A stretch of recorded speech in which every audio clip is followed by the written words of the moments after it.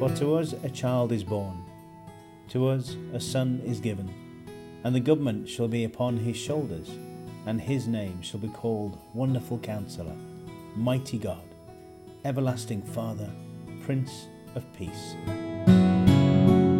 Let your prayer focus be on people working in the background to provide vital healthcare equipment and services in the fight against coronavirus. Thank God for their knowledge, skills and commitment at this vital time.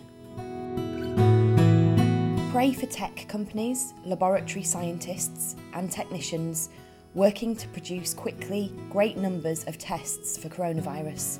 Pray for good communication and coordination of these services so that tests are efficiently placed where there is priority and need.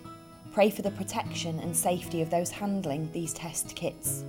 Dare to pray for miraculous breakthroughs within scientific research and development at this time.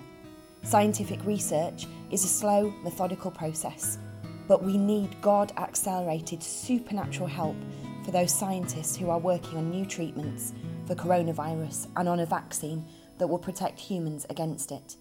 No vaccines against viruses of this type currently exist, so ask our Creator God to graciously reveal divinely inspired solutions. Also ask for God's help for engineers in different industries and universities who are working to develop and produce the ventilators and other equipment our hospitals urgently need.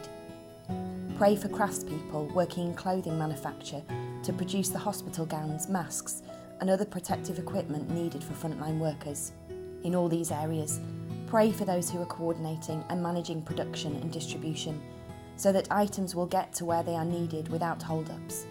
Ask for all of God's people working in these industries that they may know His grace and favour in order to do their job well, to lead and to support their fellow workers.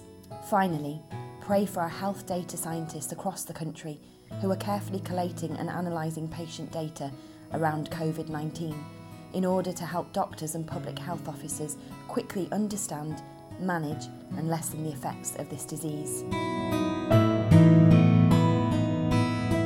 Think of anyone you might know personally working in these areas and send them a message of support and prayer. Let your worship focus be that which declares to God, your name is power, your name is healing.